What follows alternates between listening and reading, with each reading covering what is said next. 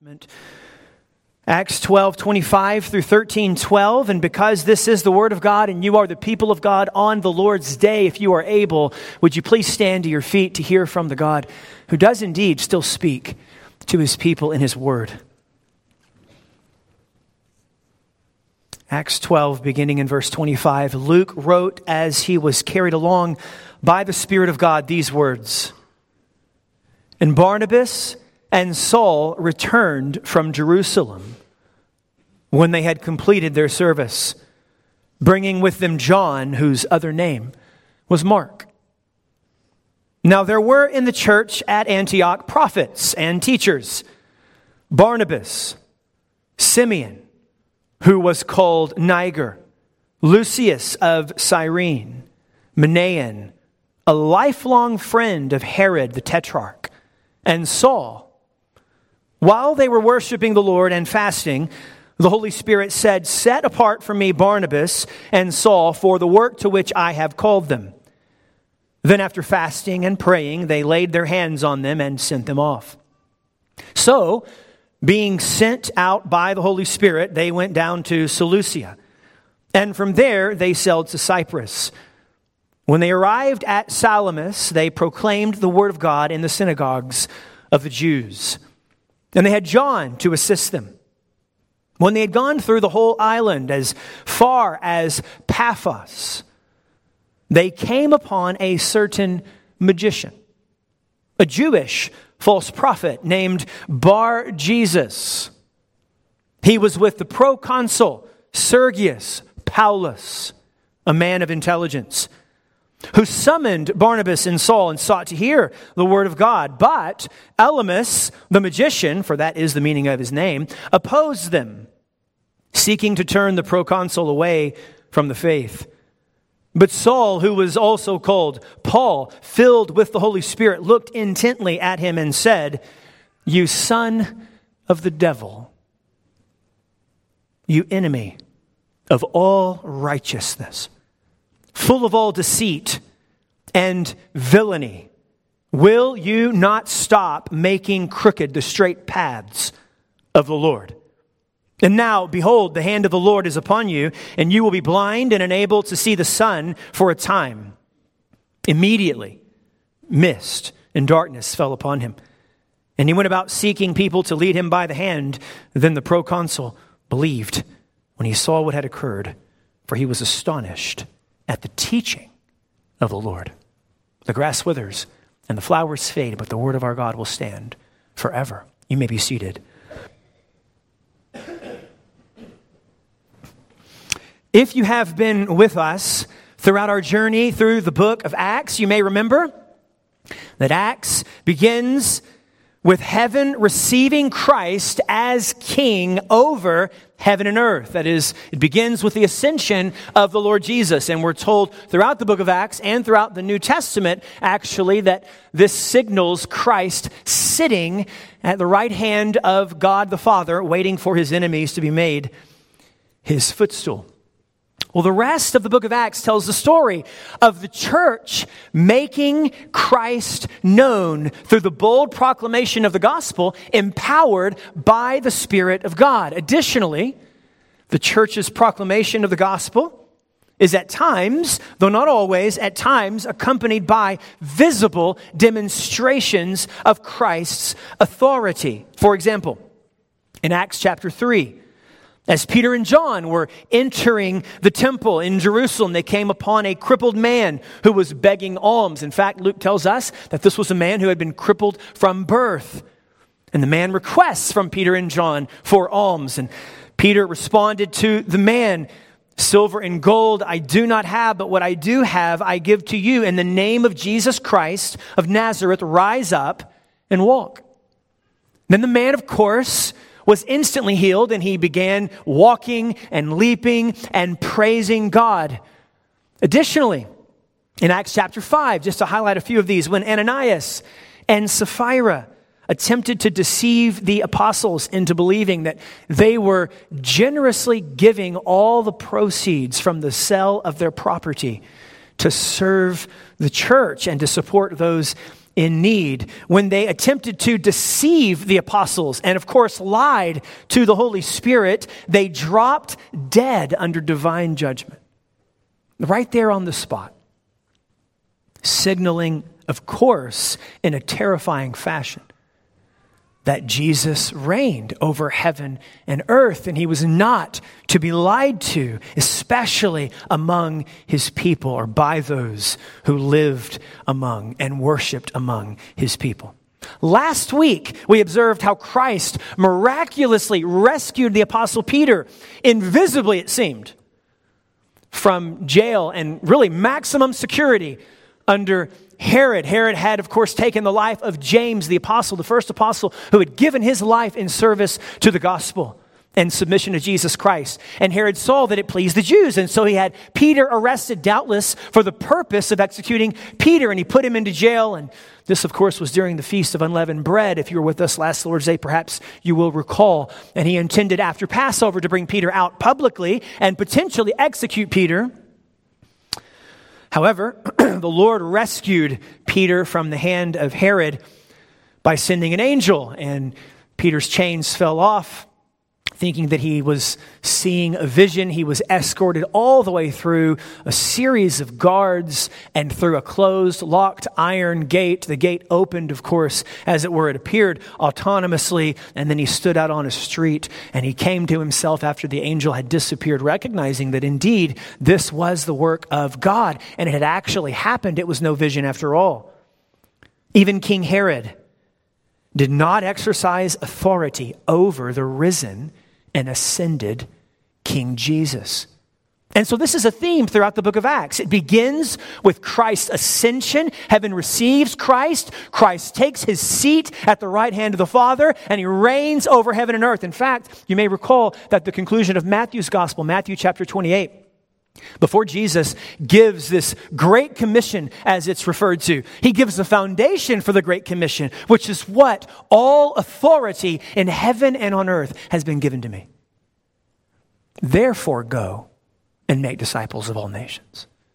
So it's Christ's cosmic, universal, unparalleled, and unimpeded authority that drives the church to boldly proclaim Christ. And this is massive throughout the book of Acts. Additionally, we've learned, if you've been with us, and if not, this is perhaps just new information. Christ's authority is not a localized authority. We've said this a couple of times, but just to highlight the reality, it's not confined merely to Jerusalem. And it's not confined to a particular people group. It's not confined to the Jewish people who trust in Jesus. Rather, it extends beyond the Jewish people throughout the world to various Gentiles, non-Jewish people who trust in the Lord Jesus Christ. And we've seen this pattern throughout the book of Acts. And we'll continue to see this pattern until the conclusion of the book of Acts, which actually concludes with the Apostle Paul, who is preaching the gospel in Rome. And it's an indication, of course, as it were, for the church to continue preaching this glorious gospel of King Jesus, who has died and been raised from the dead and ascended into heaven and will someday return. Continue preaching this gospel until the return of Jesus Christ. And you and I are a part of this. So the book of Acts really is a kind of beginning to our story, to the story of the church and various local churches, which are local expressions of a universal reality declaring the gospel of Jesus Christ, and Christ doing what he promised to do: build his church, rescue sinners, and give life to those who were dead. Now, on the one hand, our text, Acts chapter 12, verse 25 through 13:12, is not that different from what we have already seen and even what I've just summarized. Christ continues to demonstrate his authority through the bold proclamation of the gospel. And in our text, he grants a particular sign and a demonstration.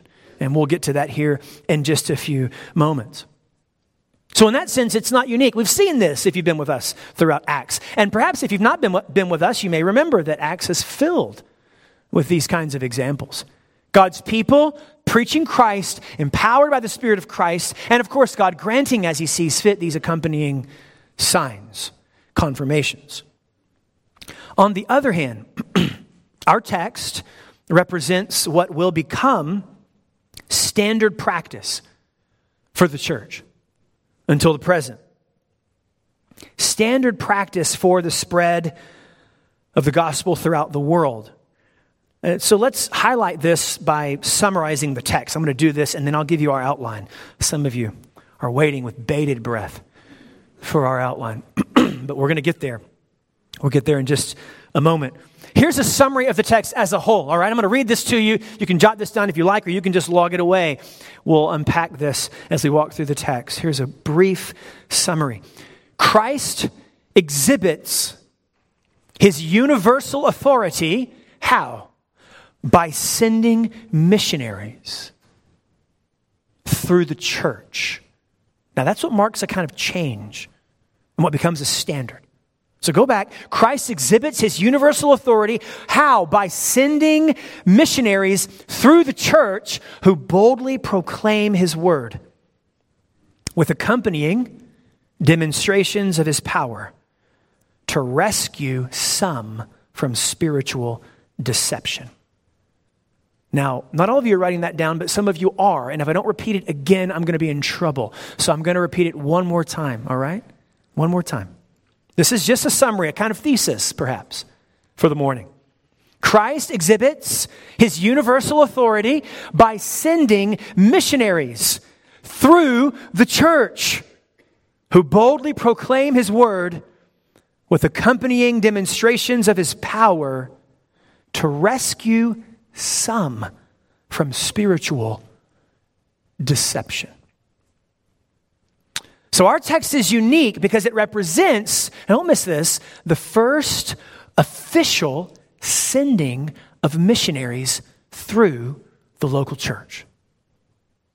In fact, up to the present, many churches have used this text as kind of the catalyst for sending missionaries. Missionaries often look to this text as the beginning point, not of missionary activity. We've seen that since the fall.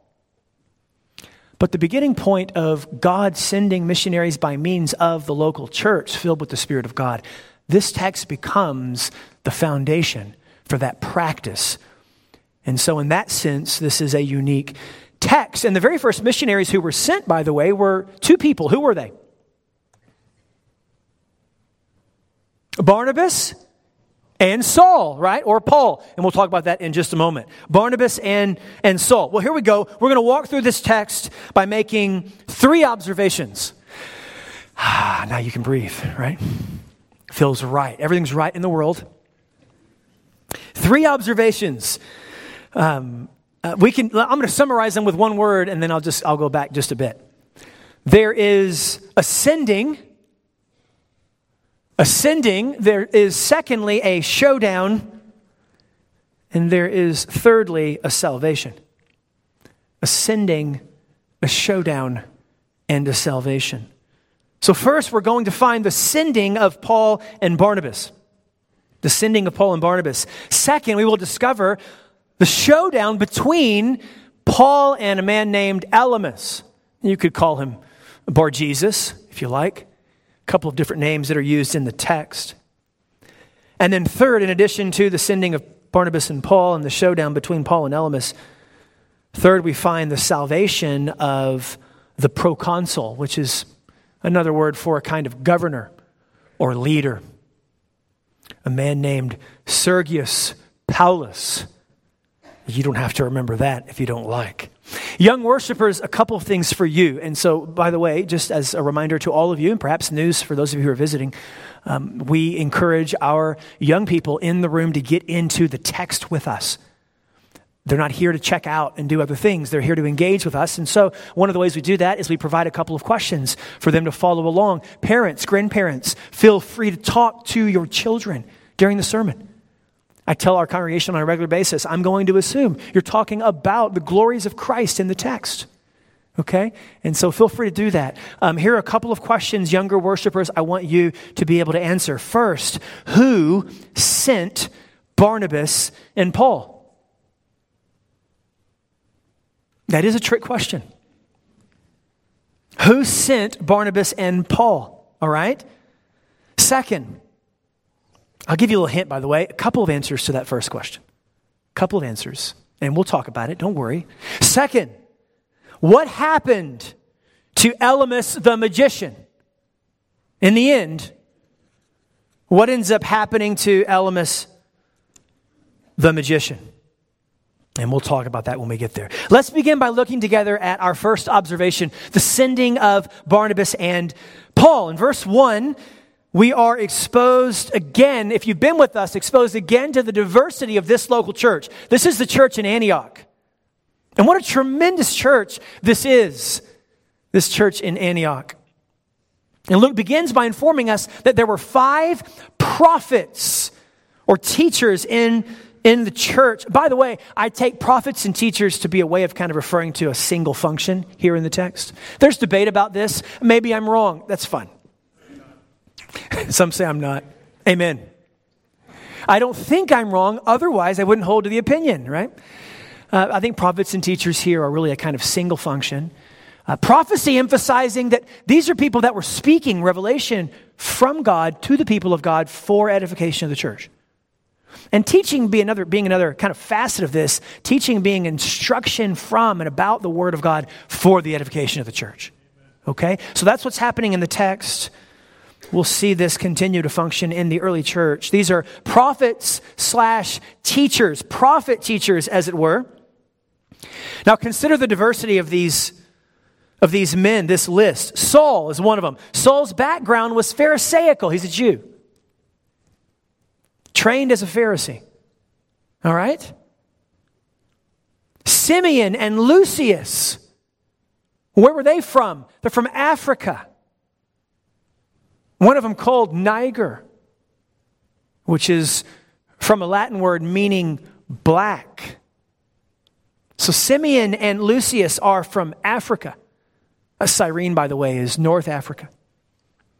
Manaen was from the upper echelon of society. How do we know that? Because he grew up, the language that's used here to describe him is that he grew up with Herod the Tetrarch. Now, the Herods get a little confusing here. We talked about this in community group, my community group last Lord's Day. This is Herod Antipas, not Herod Agrippa. This is not the Herod who killed James in Acts chapter 12. This is the Herod prior to that Herod, okay? A little confusing, but it's beside the point. I don't think that's Luke's primary purpose. His purpose is to show you that Christ is rescuing people from all classes, all groups. So you have this person named Manaen who grew up, was raised alongside Herod, and now he loves the Lord Jesus. And he's one of the prophet teachers in Antioch.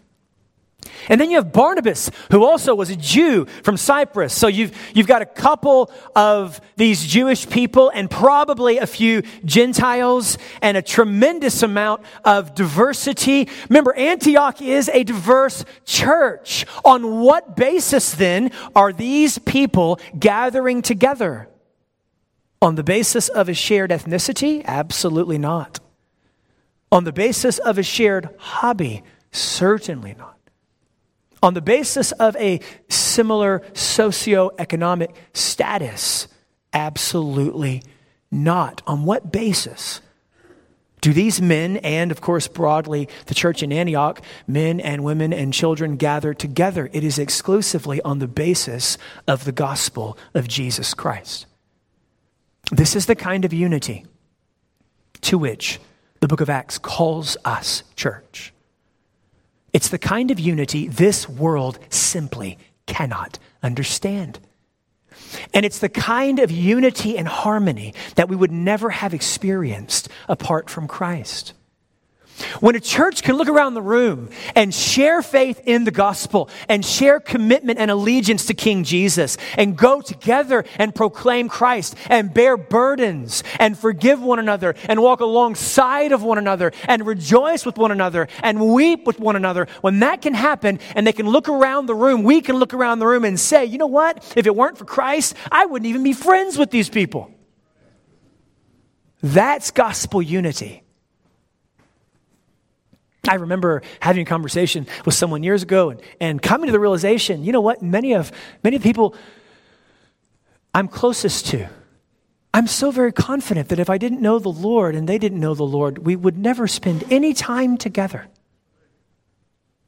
That gets close to what is happening in the church as Christ is tearing down the dividing walls of partition and building this eternal people called the body of Christ. And as Patrick Schreiner, who's one commentator, as he helpfully observed, this diverse church is being instructed by diverse leadership. Schreiner says diverse leadership is a key to a diverse church, and I think that's valid and helpful as an observation in this text. Now notice that the Holy Spirit spoke in the context of corporate worship. As we move through this text and as we're talking about what ends up being the sending of Barnabas and Paul, I want you to notice the context. They are gathering for worship. Luke writes in verse 2, while they were worshiping the Lord and fasting, the Holy Spirit said. Now, by the way, it's possible that this is just the leaders that are gathered together and worshiping the Lord and fasting. I don't think it's likely. And the reason I don't think it's likely is just the way Acts continues to present the church gathered together. There really is nothing in this text in particular. I think it's just the way Luke has led us. We are to be led down this path of understanding that when people are gathered together, it's not just leaders. It's leaders and those who are not leaders in the church, believers in Jesus Christ gathered together for worship. So I would suggest that it's assumed. Here, Luke writes in verse 2, while they were worshiping the Lord and fasting, the Holy Spirit said. So this is instructive for us as believers. One of the contexts out of which and through which the Spirit of God speaks is corporate worship. This shouldn't surprise you. After all, you're here. I suspect it's one of the reasons why many of you are in the room. Not all of you, but many of you. You haven't come to hear Perry wax eloquent. I hope. If so, you're going to be greatly displeased. You've come to hear from the God who still speaks to his people when his people gather. That's why you've come. You've come because you believe that God speaks by means of his word, and he chooses to use even at times human instruments to do so. Thank God. Broken, frail human instruments are utilized as instruments in the hands of a Redeemer. And that's precisely what happens in the text. Now, we're not told details. How did the Holy Spirit speak? Set apart Barnabas and Saul. I don't have any idea. I have no idea. The text doesn't tell us. But somehow they recognized the voice of the Spirit. And it happened in the context of worship, the context of corporate worship. And this instructs us. So hear me, brothers and sisters, hear me. Come every week. And even in the smaller context, when you gather together as a community group, perhaps even this evening, or you gather together in various Sunday school classes, or you gather together in a D group with just a handful of others who are gathering around the Word of God to talk about the gospel, expect God to speak by means of his word to his people gathered for worship.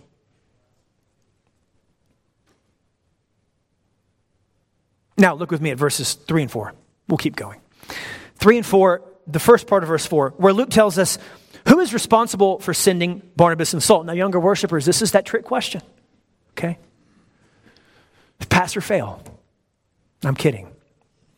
You'll be just fine. And by the way, you can always come up to me after the service and ask about these things if you'd like. I'd love to hear from you. So here's what Luke says, verse 3, and then the first part of verse 4. Then, after fasting and praying, they laid their hands on them. Who's the them? Barnabas and Saul. So they laid their hands on Barnabas and Saul, and they sent them off, the ESV reads. That's the translation from which I read a moment ago. Other translations opt for something else. But here, sent them off. We'll come back to that. Verse 4. So, being sent out by the Holy Spirit. Which is it? Did the church send Barnabas and Saul off, or did the Holy Spirit send Barnabas and Saul off? Well, in some sense, the answer is yes. In some sense. However, the language used of the church here, they sent them off, could be translated, these are different verbs, which, by the way, that happens for stylistic reasons. We do this. I can say in the same breath, I deeply love my wife. I have a tremendous amount of affection for her. I've said the same thing in two different ways, just for stylistic diversity.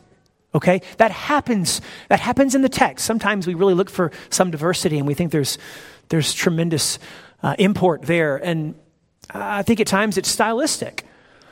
But here I do think there's something being implied, because the verb that's used for the church, sending off Barnabas and Saul, actually, if I were translating this as I do early in the week, I translated this released. The church released them, let them go. However, the verb that's used for the Holy Spirit in the next verse, verse 4, part A, is more directly sent. So being sent by the Holy Spirit, you see? So in this sense, it's the Spirit who sends, it's the church who releases. Now you can say the Spirit sends through the church. That's fine. That's fine. But ultimately, we're to understand that it's the Spirit of God who's sending Barnabas and Saul, and it's the church cooperating, as it were, and serving as the sending agent in releasing Barnabas and Saul. I love this idea because as a parent, to be honest, I thought about it as a parent. We should think about it as a church as well. Think with me for just a moment. When the Spirit of God calls some from among us to go, I can't think of a more vivid reminder that none of the people in this room belong to us as a church than that. As a father, I can't think of a more vivid reminder that my children who are growing up now, I mean, I have a 15-year-old daughter and a 14-year-old son. And then I have a 10-year-old son. But I can't think of any more vivid reminder than for one of them to come to me and then come to the church and say, I feel like the Spirit of God is calling me to go. Go where? Go around the world. Go somewhere else. Sell everything I have. To go live among a people group who need to hear the gospel. I can't think of any more vivid reminder to me as a parent that my children don't belong to me than that. And that it's for me to do what? Release. And I got to tell you, can I just be frank? Is this here, confession, okay? I got to tell you, this week, as I thought about this, I was humbled because I considered how there's a part of me that is thrilled about the possibility of one of my children potentially going somewhere else in the world to preach Christ where Christ is unknown. And it terrifies me. Okay, that's confession.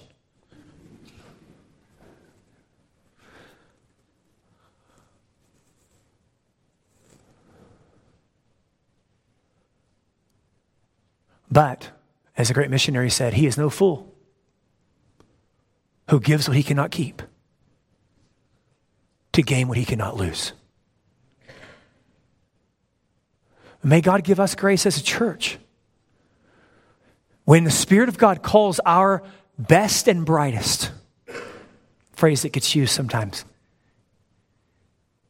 in the missions movement, the more modern missions movement. When God calls our best and brightest, may God give us the grace to say, go and release them in the name of Christ. I think that was for me as much as anyone else in this room. So, Barnabas and Saul were sent by the Spirit, but they were sent through the church. And that becomes a standard practice, and properly so. As an aside, and here I'm going to keep doing asides, and we're going to be out of time, and we're going to be in point 1. And I'll be back next Lord's Day if the Lord wills, and we'll keep going. It's one of the benefits of exposition, by the way, just a plug for expository preaching. I'm not even sure what I was saying. Yes, I remember now. When we talk about being sent by the Holy Spirit through the church, this is one of the reasons why I'm a bit suspicious and even hesitant of hearing from a brother or a sister who's no part of a church saying, well, God has sent me. God sent me to go whatever, plant a church or be a missionary. I think a valid question to ask. Can God do that? Look, I'm not saying God can't do that and doesn't do that. I'm saying that the normative way God does it from this point on is just consistently through the church. When I hear that, though, I get concerned. I get concerned that this is a brother or a sister that desperately needs the loving, gracious accountability of a local church. And so I would encourage anyone who feels compelled to go to your church with it. And if you don't have a church and you trust in Christ, you need to get in the church. Because it's when the church is gathered and when the church is praying and when the church is fasting and when the church is worshiping that the Spirit of God consistently speaks to his people. Trust the God who oversees the church. I'm not asking you to put your trust in human authorities fundamentally. I'm asking you to put your trust in the God who promises to speak by means of these human authorities, in particular through the church. Okay? All right, that's the aside. So, Barnabas and Saul were sent by the Spirit through the church in Antioch. Second observation, the showdown between Paul and Elymas. And we'll make our way through some of these details fairly quickly. Look with me at chapter 13, verses 4 and 5. So we have the sending of Barnabas and Saul. Now we have the showdown between Paul and Elymas, and a shift begins to happen. Now it's not, from this point on, it's not going to be Barnabas and Saul. It's going to be Paul and Barnabas. And we'll look at that. We'll see that as we come across it in the text. Verses 4 and 5 in chapter 13. So, being sent out by the Holy Spirit, they went down to Seleucia, and from there they sailed to Cyprus. And by the way, the rest of the details now in our text are on Cyprus, the island of Cyprus. He's just going to mention a couple of places, including the capital of Cyprus. When they arrived at Salamis, they proclaimed the word of God in the synagogues of the Jews, and they had John to assist them. This is the John Mark that we will continue to see in the book of Acts. And we've already seen even in the previous chapter. So Barnabas and Saul were sent to proclaim the message of Christ, which is precisely what they did.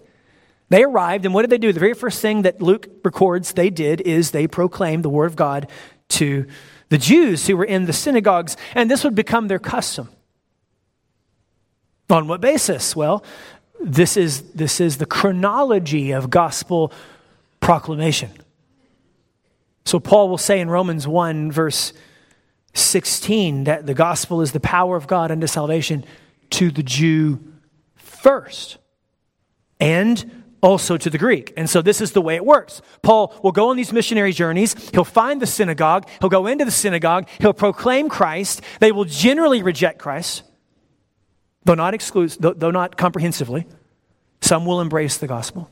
And then he will go on to preach Christ to the non-Jews, to the Gentiles. And then much of the rest of our text is given to this face-off that occurs between Barnabas and Saul and a particular Jewish magician, which is a bit unfortunate as a title, as a term. Don't think of magician in a kind of sleight of hand and trickery approach. Someone who's on a stage, someone who has a card trick. And that's not what this is. This is more closely akin to a witch doctor, for example. A kind of sorcerer. There are real supernatural spirits at work, in other words. And that's assumed in the text.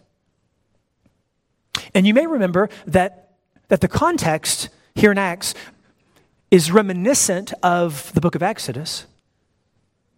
And you may also recall that Moses and Aaron, who were sent to Pharaoh, were opposed by whom? Pharaoh's magicians or sorcerers.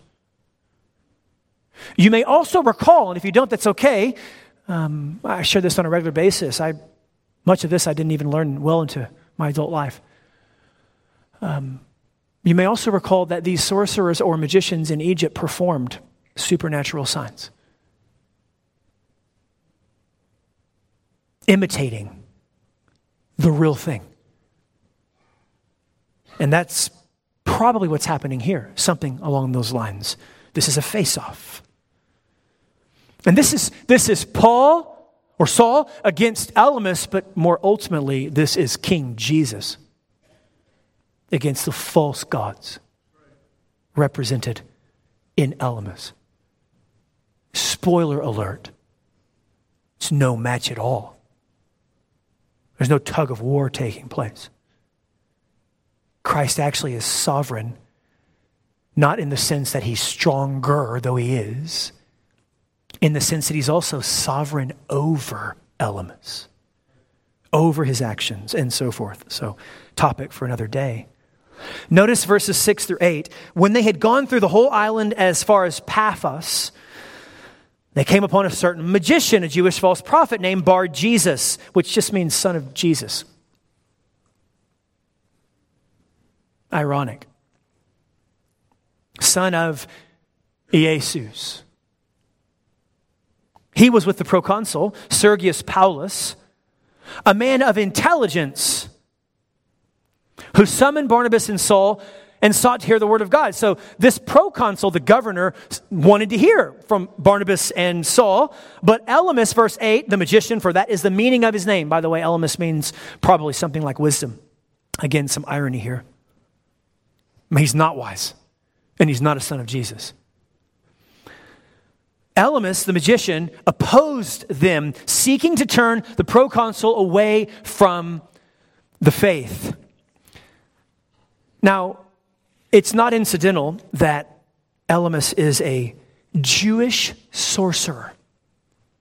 Why is that not incidental? Because God expressly prohibited the practice of sorcery or magic in Deuteronomy chapter 18, verse 10 for the people of Israel. Additionally, now don't miss this bit. The Jewish people were supposed to serve as a light to the nations, Isaiah 49. They were supposed to serve to expose the nations to the truth. But here, this Jewish leader, false prophet, sorcerer, is serving to obscure the truth and to blind the nations. Again, we're reminded of what it means to be truly a Jew, to be found in Christ. It's Paul and Barnabas who are truly of Israel in the way that Paul speaks in Romans chapters 9, 10, and 11. Now, I was privileged recently to participate in a conversation with a brother, Brett, actually. Pastor Brett set this up. Good friend of Brett's. I just met him. And he spent decades taking the gospel to unreached people groups. Decades. Am I right, brother? I don't think I'm exaggerating this. Shout if I've mistaken any of the details. But our international sending agency, the IMB, defines unreached people groups for us. He's spent decades attempting to reach unreached people groups. Unreached is not a synonym for unsaved. Here's what unreached means, according to the IMB. I think it's a helpful definition. Those among whom Christ is largely unknown and the church is relatively insufficient to make Christ known. In other words, these aren't merely unsaved people. These are people who will live and die and likely never have the opportunity to hear the gospel, meet a Christian, or attend a church. The church is relatively insufficient in the areas, and so these are groups that are categorized as unreached people groups. And there are countless numbers of them. This brother who has been serving among unreached people groups in the Philippines, elsewhere as well, but in the Philippines. He went on to describe two of the people groups that were unreached. Because he said unreached people groups are usually unreached for a reason. I remember that statement, brother. He said they're usually unreached for a reason. And he said that these two people groups were unreached largely because of the deception of a local cult. So each one of the islands had this local cult, and this local cult had a grip on the people and was serving to blind them from seeing the glory of God in the face of Christ. Well, I say that to say this is similar, I think, to what's happening in the text. Cyprus is an island.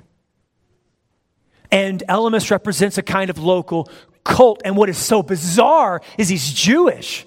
It should be the opposite. And he's serving to obscure the truth. He's opposing Barnabas and Saul, and he's blinding the eyes of Sergius Paulus, the proconsul, and doubtless many others. This is a standoff. And this is an unreached people group at that time. And the power of Elymas, and ultimately the power we see exercised in men like Elymas, by the way, is not in himself, but it is in a real enemy, referred to in various ways throughout Scripture: the devil, Satan, the dragon, the beast, so on and so, the serpent. But Elymas is no match for Christ. Look at verses 9 and 10 with me. 9 and 10. But Saul, who was also called Paul, filled with the Holy Spirit. Now don't miss that. He's filled with the Spirit. Elymas, we're going to see, is filled with deceit and villainy and so forth. Saul, who was also called Paul, filled with the Holy Spirit, looked intently at him and said, how about this? How about this for an altar call? You son of the devil, you enemy of all righteousness, full of all deceit and villainy, will you not stop making crooked the straight paths of the Lord?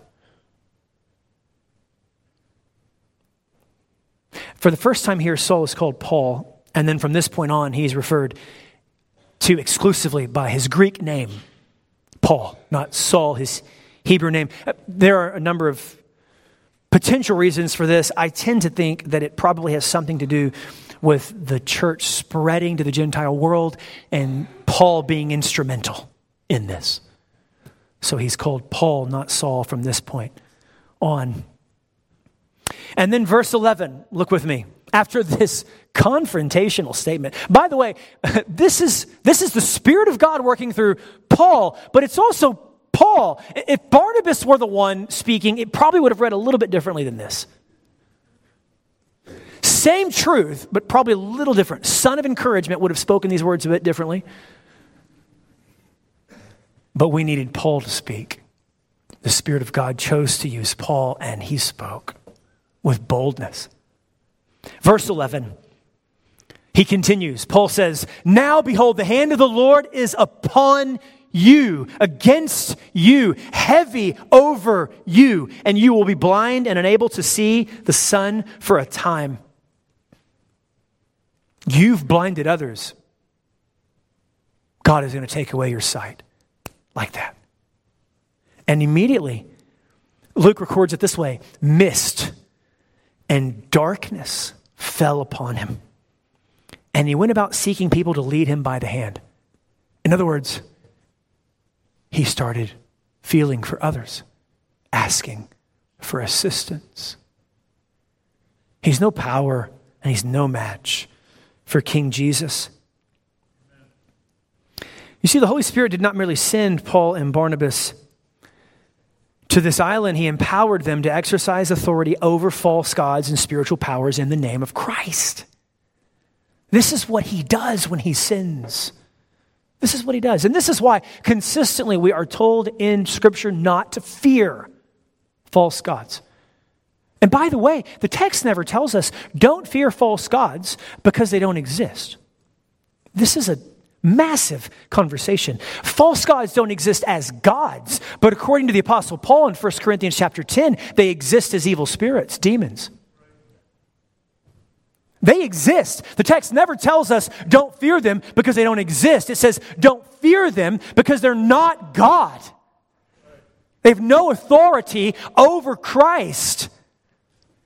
And so you can go boldly and proclaim the gospel knowing that you're going to have the joy of seeing in time, as the Lord sees fit, the joy of seeing some come to know Christ and be set free from slavery to these so-called gods, which are no God at all. It was not the wit of Paul, that did this. It was not the winsomeness of Barnabas that caused this. It was the power of Christ through them. So you're not as witty as Paul may have been. You don't have the academic pedigree that this Pharisee turned Christian had. Fine. You're not as winsome and kind. You're not the son of encouragement as Barnabas was. Fine. Do you have the treasure of the gospel in a jar of clay? You're the jar, not the treasure. It is for you, simply by the power of the Spirit of God, to share the treasure. It's really that simple. And to do so boldly, with tremendous confidence, that Christ is exercising his supreme authority over heaven and earth until he comes. And then makes this kingdom visible and apparent forever. Finally, I do need to wrap up. We'll do this. Our last point. It's brief. It's one verse. I keep looking at Pastor Brett. Don't know why. I just connected with him earlier, and here we go.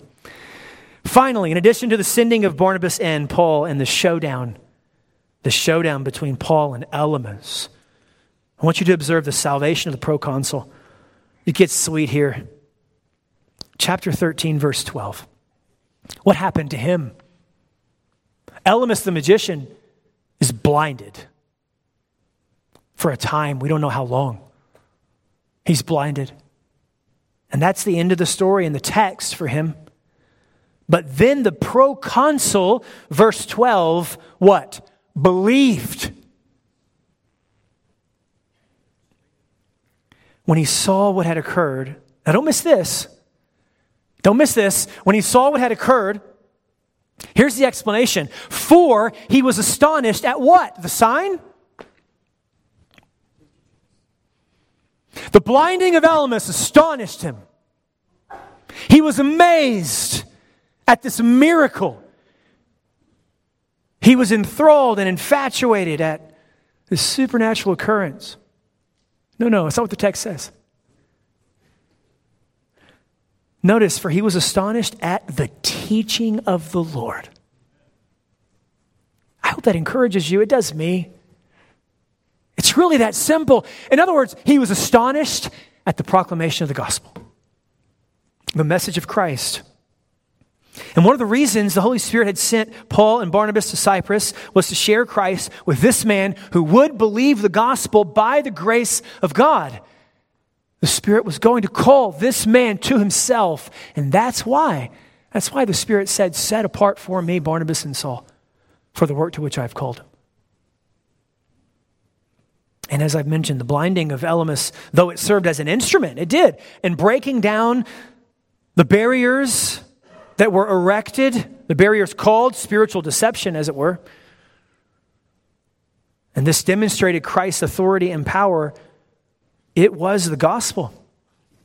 It was the gospel. It was the teaching of the Lord that the Spirit used to draw this governor to Christ in faith. Friends, Christ may or may not exercise signs and wonders through you. He never has through me that I know of. And I know, you're like, well, you want to qualify that. Oh, sure he has, Pastor. Sure, if you want to qualify. But I'm not one that has all the stories about when I go preach Christ, look, there are sick people that are instantly healed and dead people are raised and people with short arms are growing longer arms. None of that, okay? The Lord could do it if he wants to do it. He has authority to do it. His authority is universal, unchallenged, practically speaking. No. But what I have is the gospel. I have the teaching of the Lord. I have the same teaching, and you have the same teaching that Paul and Barnabas had. The same teaching they shared with Elymas. The same teaching they shared with Sergius Paulus. And it's the same teaching by which this proconsul, this governor, came to faith in Jesus Christ. It's really that simple. He may perform signs and wonders through you, and give him glory if he does. Give him glory. He can, and he does do that. But he will, as the church is faithful to proclaim boldly the message of the gospel, he will supernaturally raise the spiritually dead out of death into life. He will do that. A couple of questions for you as we close. Do you trust in and treasure this Christ? Do you know this Christ that Paul and Barnabas preached? Do you know the Christ who is the subject of the teaching of the Lord? Do you know the Christ who has decisively defeated sin, death, and hell on our behalf by means of becoming human while remaining truly God? Of living in perfect obedience to the Father, living the life that we cannot live, dying on the cross in our place and for our sins, being buried, being raised from the dead in glorious power, bodily, appearing to many and ascending to the right hand of the Father, where now he sits and prays on our behalf, waiting for his enemies to be made his footstool. Do you know this Christ? Have you placed your trust in this Christ, like the governor in the text? If you'd like to talk more about what it means to trust in Christ, repenting of your sins and turning to Christ in faith, and we would love to visit with you after the service. Stick around. And as you walk out of one of these doors, take a left. On the right-hand side out there is a room called the Crossroads. I mentioned it earlier. Please go in there and visit with us so we can come alongside of you and you alongside of us as we learn what it means to give our allegiance to and follow King Jesus. And then secondly, second question I want to wrap up with is this: how will you participate in taking the gospel to the nations?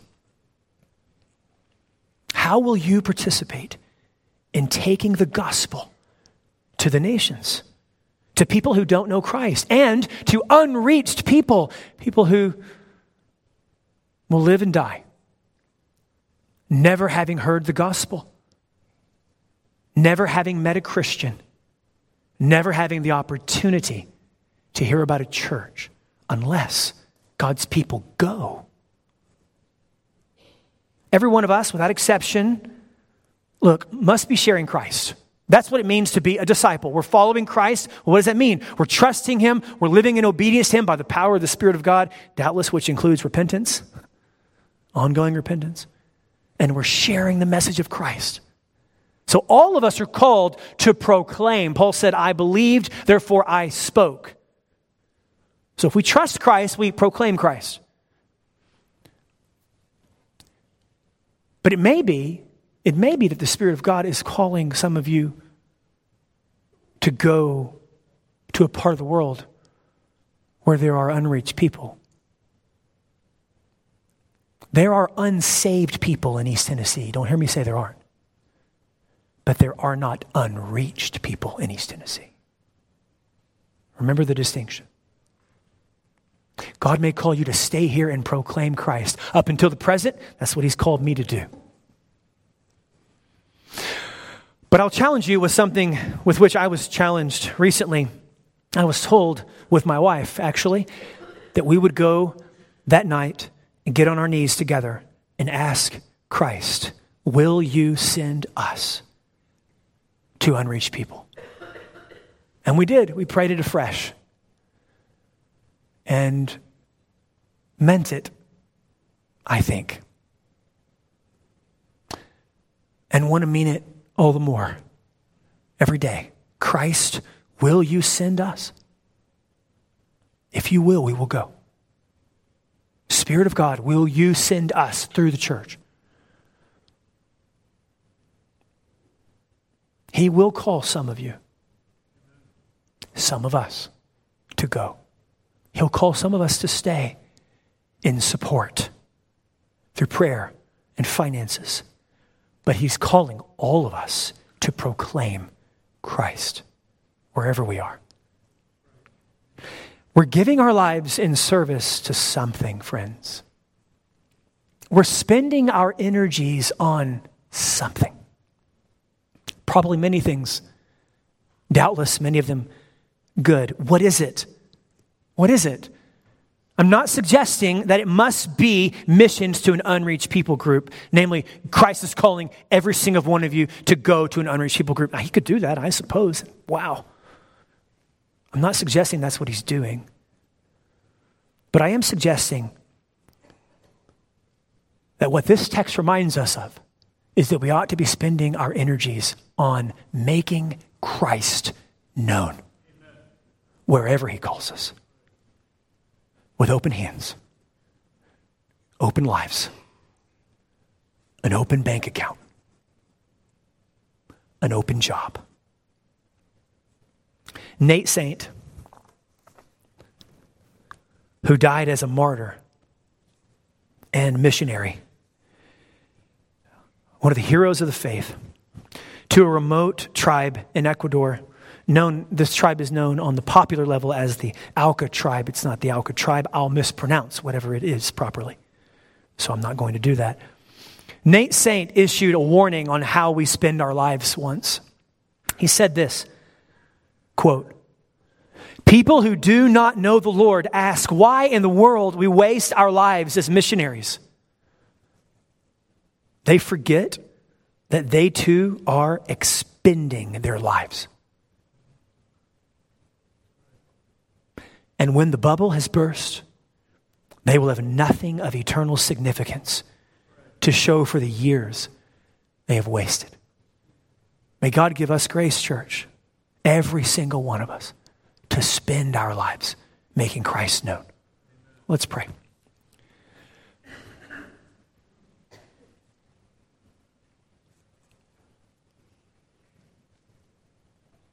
Father,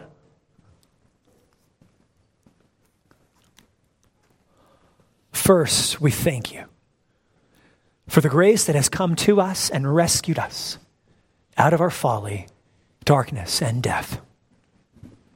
Grace that is given to us through Christ. Grace that doesn't merely grant forgiveness, but transformation and life eternal.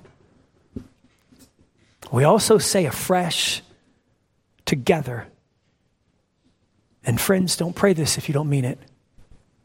We say afresh together, if you want us to go to an unreached people, we will go. Our life is not our own. We've been bought with a price. And so, Father, through Christ and by the Spirit, call some from this church afresh. We have a history of this kind of mercy in this church. Call some afresh to go. And call others to send, to release. Call all of us, however, whether we go or whether we stay, to spend our lives making Christ, your Son, our King, known. In his name and for his sake we pray, and all God's people said,